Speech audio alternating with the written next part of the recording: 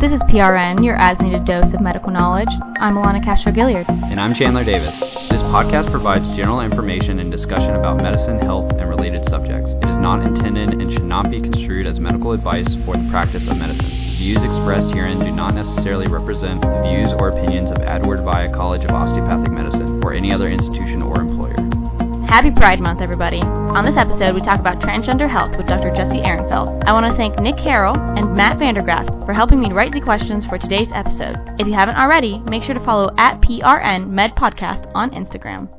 Well, thanks so much for having me. My name is Dr. Jesse Ehrenfeld. I'm an anesthesiologist, and I was the founder of the program for LGBTQI health at the Vanderbilt University School of Medicine. I'm currently chair of the American Medical Association, and I work at the Medical College of Wisconsin, where I'm a senior associate dean and director of the Advancing a Healthier Wisconsin Endowment. Well, I'm so excited to talk to you because transgender health, LGBTQ plus health in general is just a topic that we don't really get to talk about in schools. And I'll be honest, and I want to frame this from the beginning for our listeners, is I don't know anything about this topic. I've never had any sort of lessons. I don't know anything in terms of health. And I want this to be an open conversation, so if I ever say anything that's incorrect, I'd love for you to correct me. And I'm going to try my best, and I assume the students listening as well are trying their best to learn. But I'd like to start off by... Go ahead. Sorry. I think that's the right attitude, and, you know, it's an area that only sort of in the last 10 years has had some recognition as requiring some attention across health professions training. But, you know, it's clear, depending on which population statistics that you read, but, you know, 4 to 8% of people living in America today identify as part of the LGBTQI community. So understanding kind of the unique circumstances, needs, clinical considerations is obviously important for any practitioner, regardless of specialty, field, area, or where you might be working. Well, I think the obvious question is, why did you become an LGBTQ plus advocate? Well, you know, I've had a deep passion for LGBTQ health as a gay man for a long time. I recognized when I was in training that I wasn't learning the kinds of things that I thought I needed to learn to be able to take care of the community. And so when I joined the faculty after residency and started thinking about, you know, what kind of contributions I could make, it was an obvious place to start to think about where I could have some influence and try to make things better for the community and students or trainees that I was working with. And so I've been engaged in the field for over 15 years, and I've had the incredible pleasure of working to develop educational programming, clinical services, as well as doing policy and research in the field. One of the things that a student recently asked me, because I was bringing up this topic of not having education, was, you know, they feel like they want to be advocates and allies in health, and they might not personally identify, but how do you manage, you know, being in your head about saying the right things and making sure that you're not being offensive or that you're not being judgmental, while also balancing listening to the patient and making sure you're not getting in your head and then saying the wrong thing because you're trying to say the right thing? Yeah, I think it starts with just recognizing that no one is perfect and no patient expects you to be perfect. And if you approach an encounter from a framework of wanting to be a thoughtful, compassionate, understanding person, you will be successful.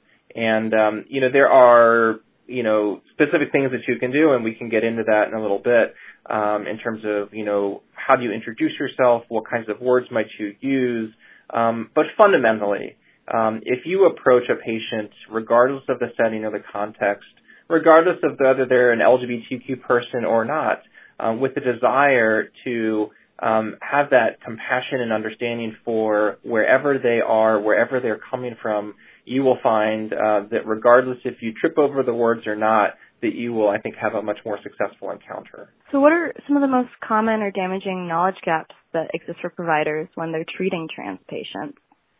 Well, I think let's back up a second, and it's important to get on the same page with respect to language. And we throw out words like sex, gender and sexual orientation and gender identity a lot, and to many people those are interchangeable, but they're not really. And so I think it's actually really important for everybody to understand kind of what these terms mean. And so there is an important difference between sex and gender. Sex being the medically assigned identity at birth based on physical characteristics, our chromosomes, our hormones, our genitalia, and words like male, female refer to sex. That is different than gender. Gender identity, our inner sense of being a man or a woman or another gender, it's often referred to as kind of how the mind and the heart regard the body, is a different concept than sex. And so, how I communicate my gender identity to the rest of the world is, typically referred to as gender expression. That's how I dress, how I cut my hair, the language that I use.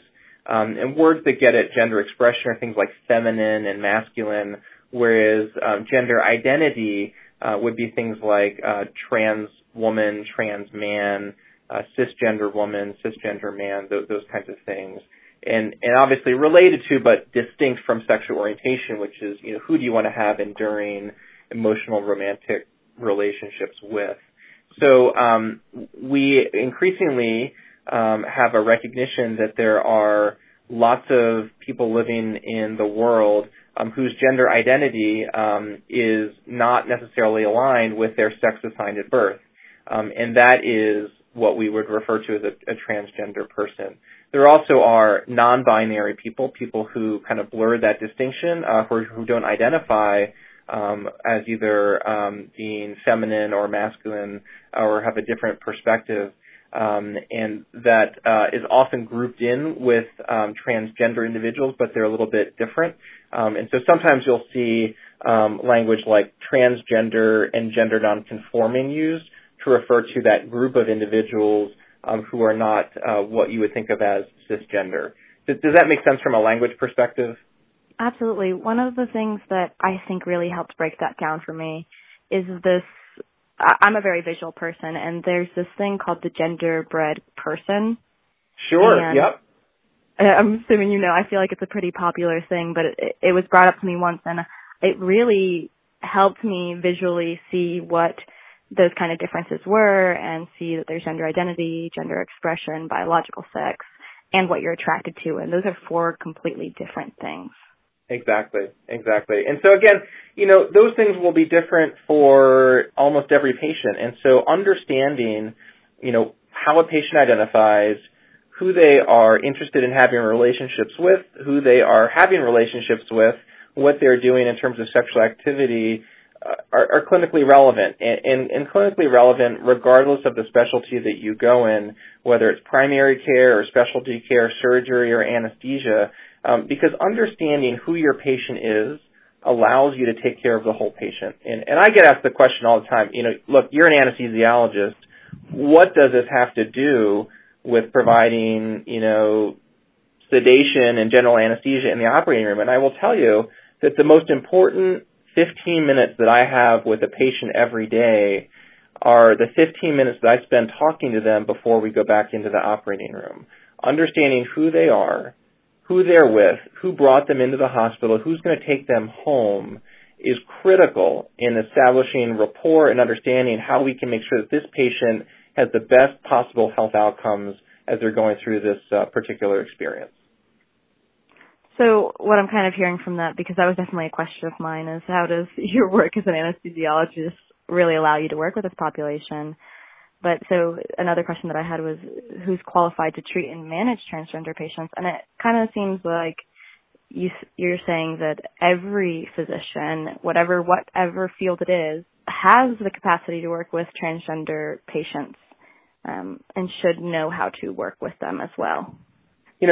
Everyone does, and there's nothing particularly magical about taking care of a transgender person.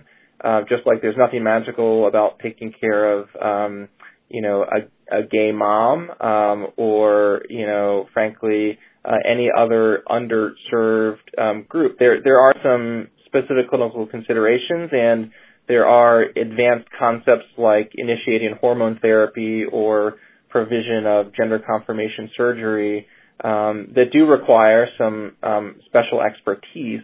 But look, behind every, transgender person is a human being, and, there is no physician in the world who is not qualified to take care of a human being. I think that's really nice to hear because so many people aren't willing to even start the conversation about transgender patients because they feel, well, I'm not going into endocrinology or I'm not going into primary care, so I'm not going to be addressing those patients. But you never know who's going to walk into your door, and you should have a good concept of whole people, whether they're cisgender, transgender, what their gender identity, and all those other components are.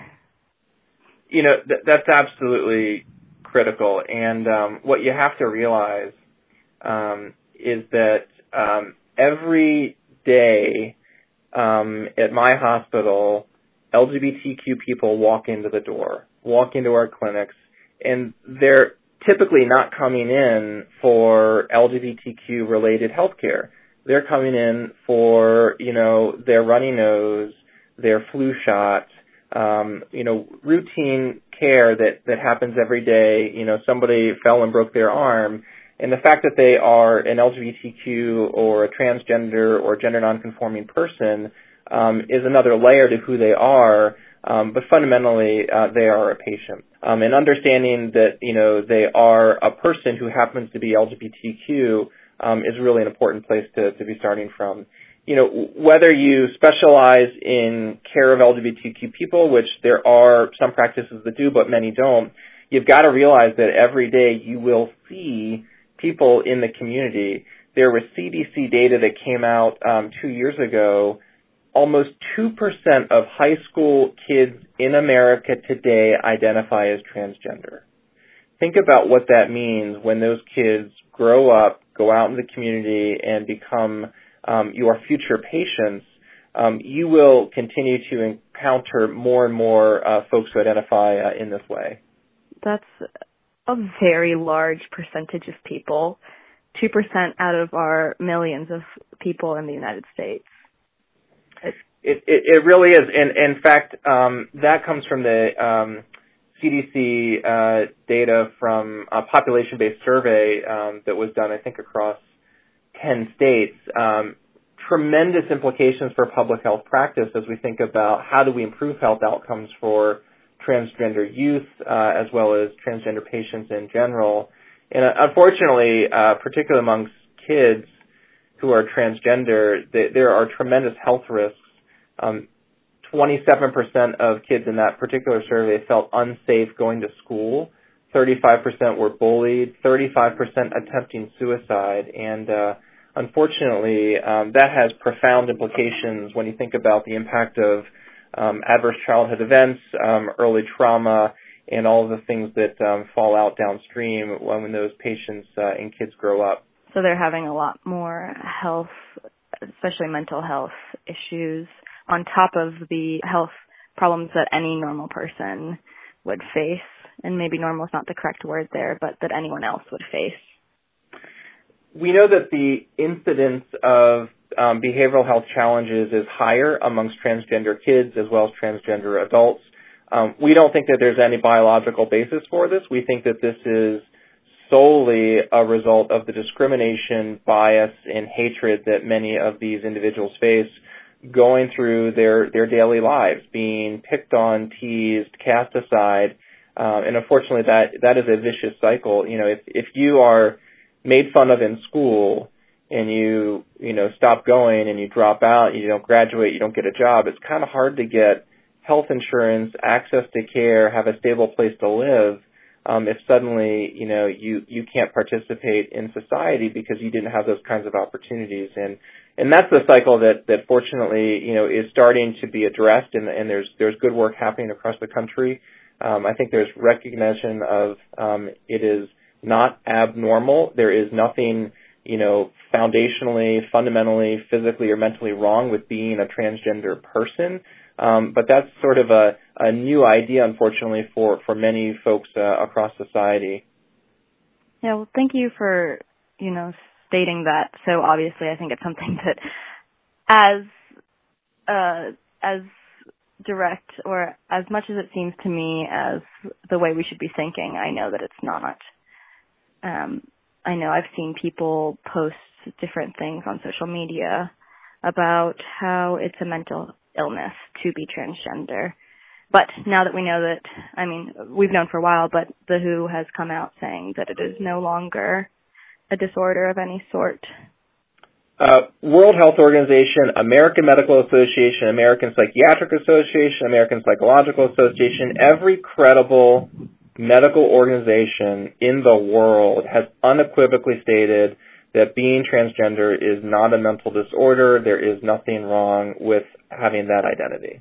Now that we've established, that anyone can take care of transgender patients and they are definitely a group in need of care across the board, would you say that, or could you say who exactly is qualified to treat and manage transgender patients while they're specifically transitioning? Sure. So there are guidelines and recommendations, and in fact, they're free, available to anybody online. The World Professional Association for Transgender Health, WPATH, I think they're on their 11th or 12th version of these standards. They've been around for decades. They're a great resource and a great starting point for people to look through.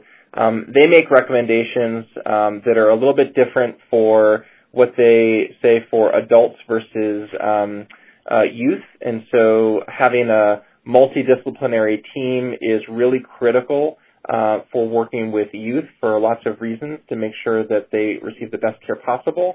What I have discovered is that in our adult practices, primary care physicians are just as well equipped to take care of the basic needs of transgender patients as are endocrinologists or other specialists. And so we're seeing more and more routine hormone management, initiation of hormones happening in primary care settings than ever before. And I think that's because of a recognition of the need, as well as the fact that, the medications that are often used, estrogens and testosterones, are the same medications that are in, things like birth control, and most people are pretty comfortable prescribing birth control in a primary care setting. And so there's been much more, I think, awareness, recognition, and availability of these services in routine primary care settings. Sticking on the point of adolescent transitioning, I know a lot of adults that have been practicing for a while are a little bit uncomfortable with the idea of adolescents transitioning because not knowing the impact that it might have on children, I think, is a common thing that I hear, at least. Can you speak a little bit to providers approaching this group of people? Yeah, I think it's critical for teenagers to have a multidisciplinary, highly qualified team that is doing the assessment and working with the family that can understand if, in fact, the child is insistent and persistent in their desire to identify in a way that's not aligned with their sex assigned at birth.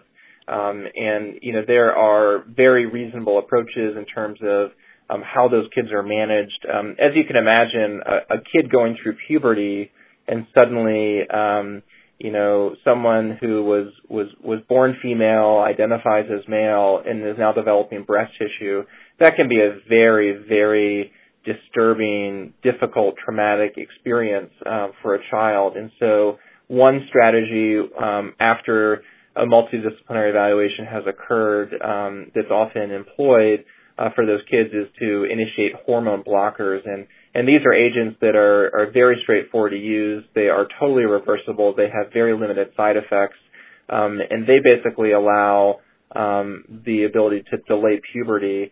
And often that happens so that children and their families can basically buy some time to let the child make decisions when they are of age as to what exactly they want to do. And again, that's a strategy that is well endorsed by the Endocrine Society, WPATH, and others as an appropriate standard of care. Yeah. So I guess the big question for medical students that are listening in is, how do you recommend that medical students become better versed in treating trans patients when it often isn't in a curriculum at all?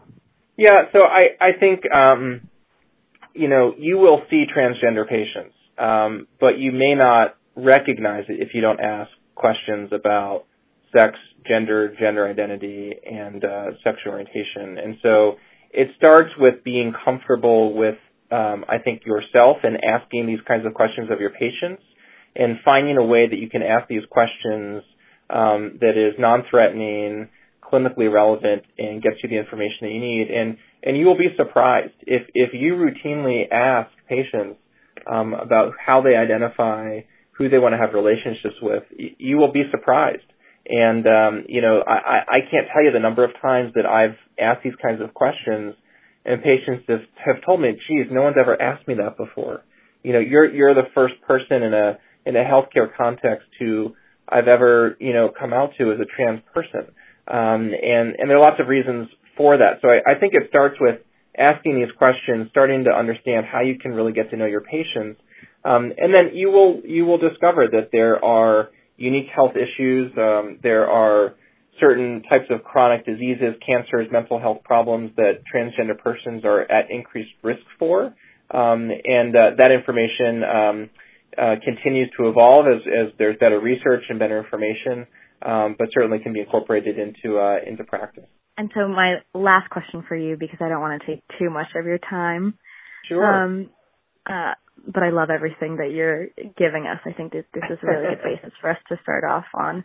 SELMA and AMSA, the student organizations that are the student branches of the AOA and the AMA, respectively, have passed resolutions recently asking for additions in curriculum on pronouns, asking that pronouns be used as part of standardized patient exams, and asking that medical schools start also including pronouns on name tags and such.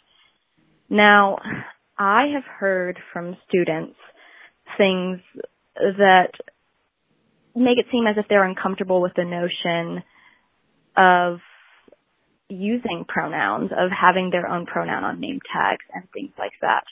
And so I'm curious if you think that it's a worthwhile venture, even though people are uncomfortable at times, and is it excluding anyone by asking everyone to use their pronouns? I think it's a very contentious topic, in my opinion, unfortunately, but at the same time, do you push people to use pronouns, I guess, or ask people to use pronouns when they aren't necessarily willing to? Yeah, I think that issues like that sometimes are a double-edged sword, and certainly, you want to create an environment, whether that's in an education setting or in a clinical setting, that is welcoming and inclusive to everybody. And so, proponents of, using pronouns, identifying your pronouns when you introduce yourself, putting your pronouns on your ID badge, putting your pronouns in your email signature, really, I think, come to this from that sort of place, wanting to demonstrate that they are welcoming, accepting, and I think that can be helpful. What's challenging is that it can be sometimes difficult for someone who may use pronouns that you wouldn't expect to then do that. And so I have heard mixed things from folks about the advisability of pushing for that, and I don't think there's necessarily a right answer. I think as our society evolves, that may change over time in terms of what people do. What I will say is probably more critical is thinking what are the day-to-day things in our schools and in our practices that we can do to create a welcoming environment. And so it starts with not making assumptions. And so when you reach out and shake someone's hand and introduce yourself, instead of saying, Mrs. Jones, asking, how would you like me to refer to you today? And is there a particular pronoun you would like me to use? I think in some ways can be a little bit more disarming than, sort of an outward display of your own pronouns, if that makes sense. Yeah, but I asked because it's something that I've heard both sides, and I can see where people are coming from, and I definitely personally struggle. The other struggle. tip I would give you is if you're just not sure what to do, and for some reason you don't feel like you can ask, use plural pronouns. They work for everybody, and it doesn't sound odd when I talk about, someone to say, well, they went over to the store. No one raises an eyebrow when you hear someone make a comment like, they came into the clinic, as opposed to he came, she came, whatever. So, you can use plural pronouns in everyday conversation, in your interactions with patients and people, frankly, without, I think, raising any questions. And that can be a way to make people feel more comfortable if you're in a situation where you feel like you, for whatever reason, can't ask. So I do like to end the interview by asking if you have any tidbits of advice for medical students that are going through this really difficult process and how we can maybe make it a little bit better. Well, I would say that it can be easy to lose sight of the person behind the diagnosis. And so I always try to really understand who my patients are, where they are coming from, who is around them to support them, whether they're coming in because they need a flu shot or because they're going to have their hip replaced or have colon cancer taken out, because that's the humanity that we really serve and really drives, I think, the art of medicine. And it's so important to make sure that that's always at top of mind. Well, thank you so much for sharing with us today. I've really enjoyed this. Oh, thank you. Thank you for having me, and best of luck. For more PRN, please be on the lookout. If you like this episode, tell someone about it and start up a conversation. I'm Alana Castro-Gilliard. I'm Chandler Davis. And this is PRN.